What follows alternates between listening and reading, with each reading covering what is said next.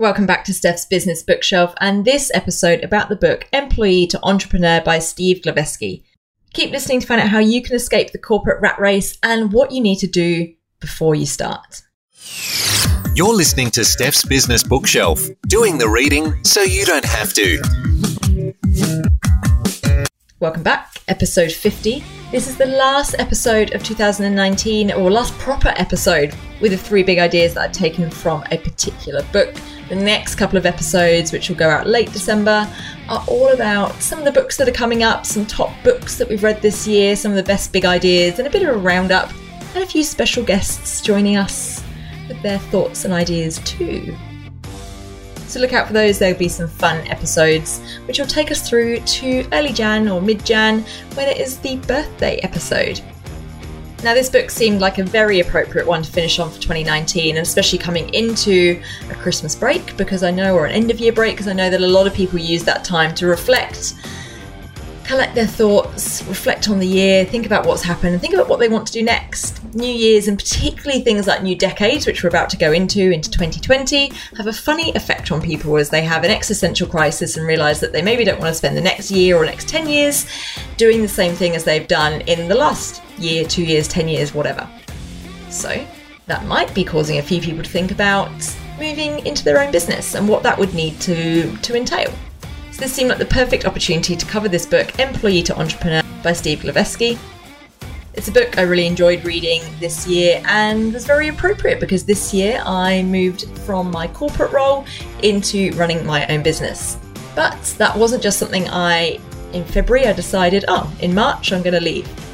It was nearly probably actually over 18 months in the making.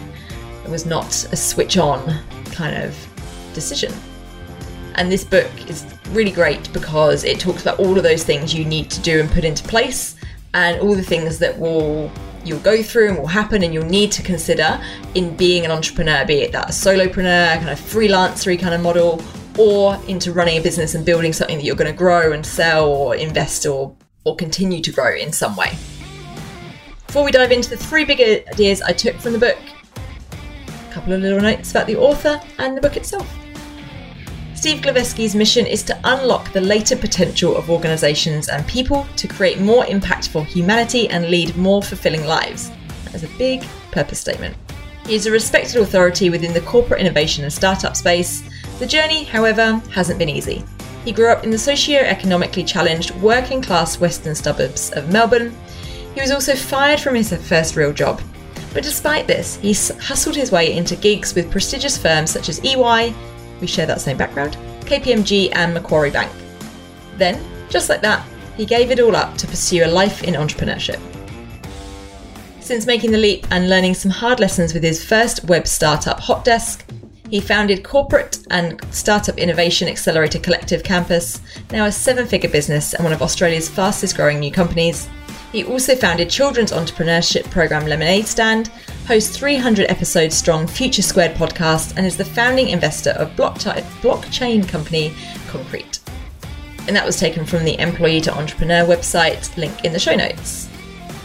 Just as a quick side note, a couple of months ago, Steve brought out a book called Lemonade Stand, which is for kids. So if you've got kids who are interested in entrepreneurship or you want to foster that excitement and that interest in business highly recommend picking up a copy of that book for Christmas to gift a child near you. There's a link to buy that book in the show notes as well, so you can go in and check that out.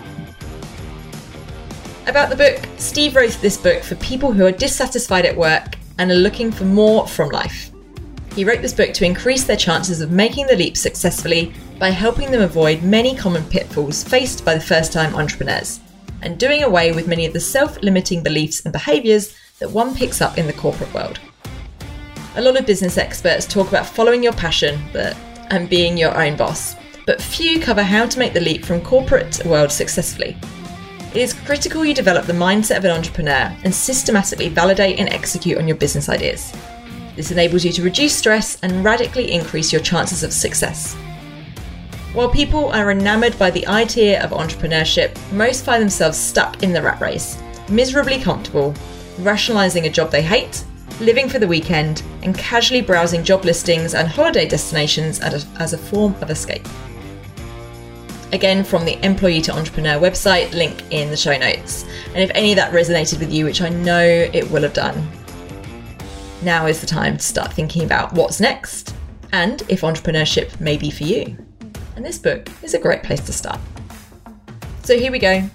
The big 3 ideas I took from the book Employee to Entrepreneur by Steve Glowacki. Number 1, mindset is everything.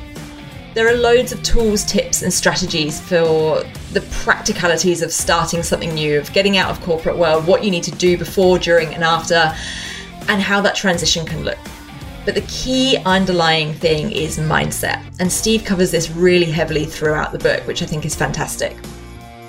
He quotes and talks about everything from Seneca to Carol Dweck, so going from stoicism to growth mindset, and from failure to setting your purpose. It goes quite deep and fairly real into the realities of being your own boss. It's not just mindset, but he covers health as well, looking after yourself through fasting, through diet, through exercise, through cold shock therapy, meditation, and general well-being, your social life, and all of the other things that you need to be looking after if you're going to run a successful business. In a world where the hustle mentality or that hustling gets so much attention and so much bravado, it's pretty cool to read and to see Steve living and breathing, not just talking about, the lifestyle part and how you do obviously have to work hard. This is not a 9-to-5 thing if you're running your own business, but the importance of success comes from the way you look after yourself in doing that so that you can sustain some of the hard work, mental stress and energy that comes from, or that is needed for running your own business. He also talks about the process of building a business as a mindset. You go from growing to learning to failing to growing, and rinse and repeat in all of those different things, the peaks, the troughs, and how you can have within the same week or same month, you can have your best day of the year and your worst day of the year. And it really can switch or change on a coin. I particularly like the way that in the book, the mindset stuff isn't just thrown in as an afterthought at the end. It is really weaved through. And there are whole sections on mindset and looking after yourself and the well-being stuff, and not in a soft and fluffy way, but in this actually has real business outcomes, which many of us know, and that's now very widely recognized, but people aren't genuinely or generally living what they know to be true in that area.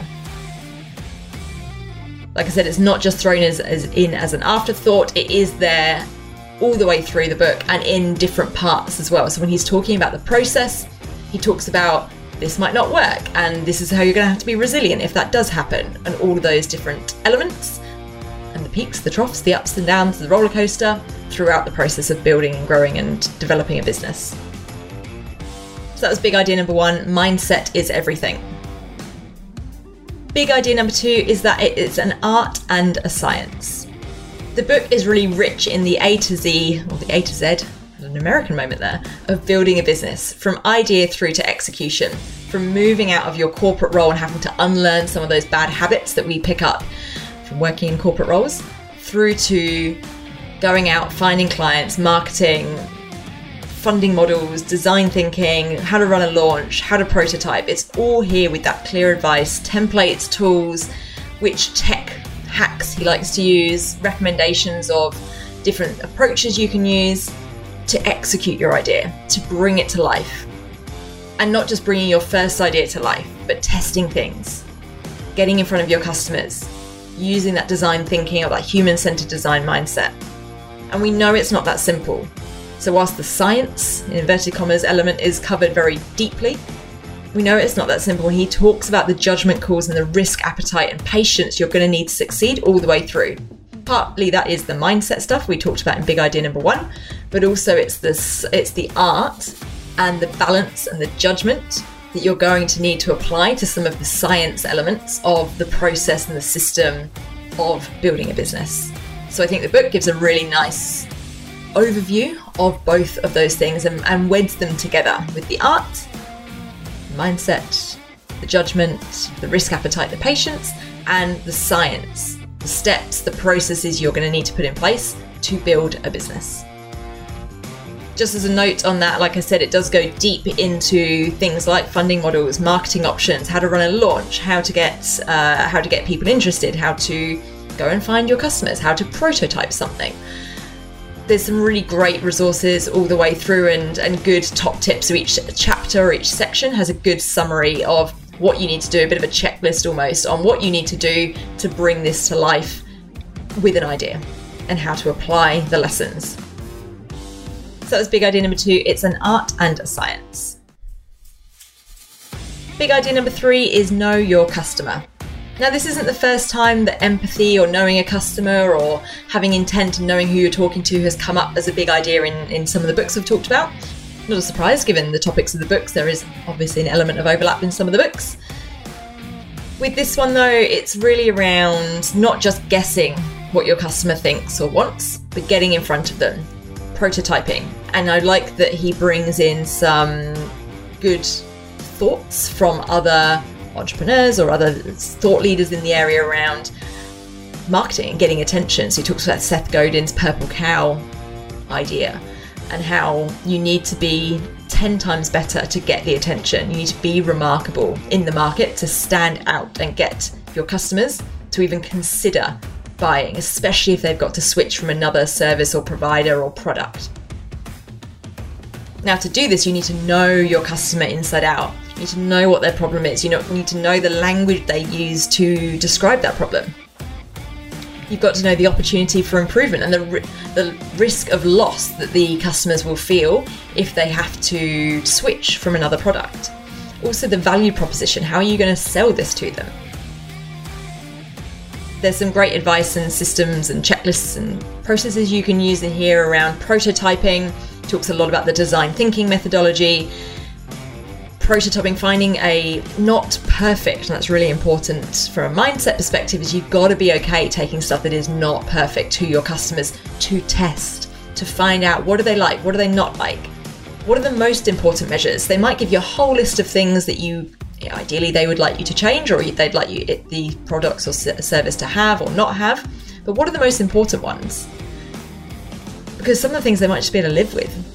And you can undo yourself thinking you had to change all of those things when actually maybe half a dozen of them or 3 of them might be enough.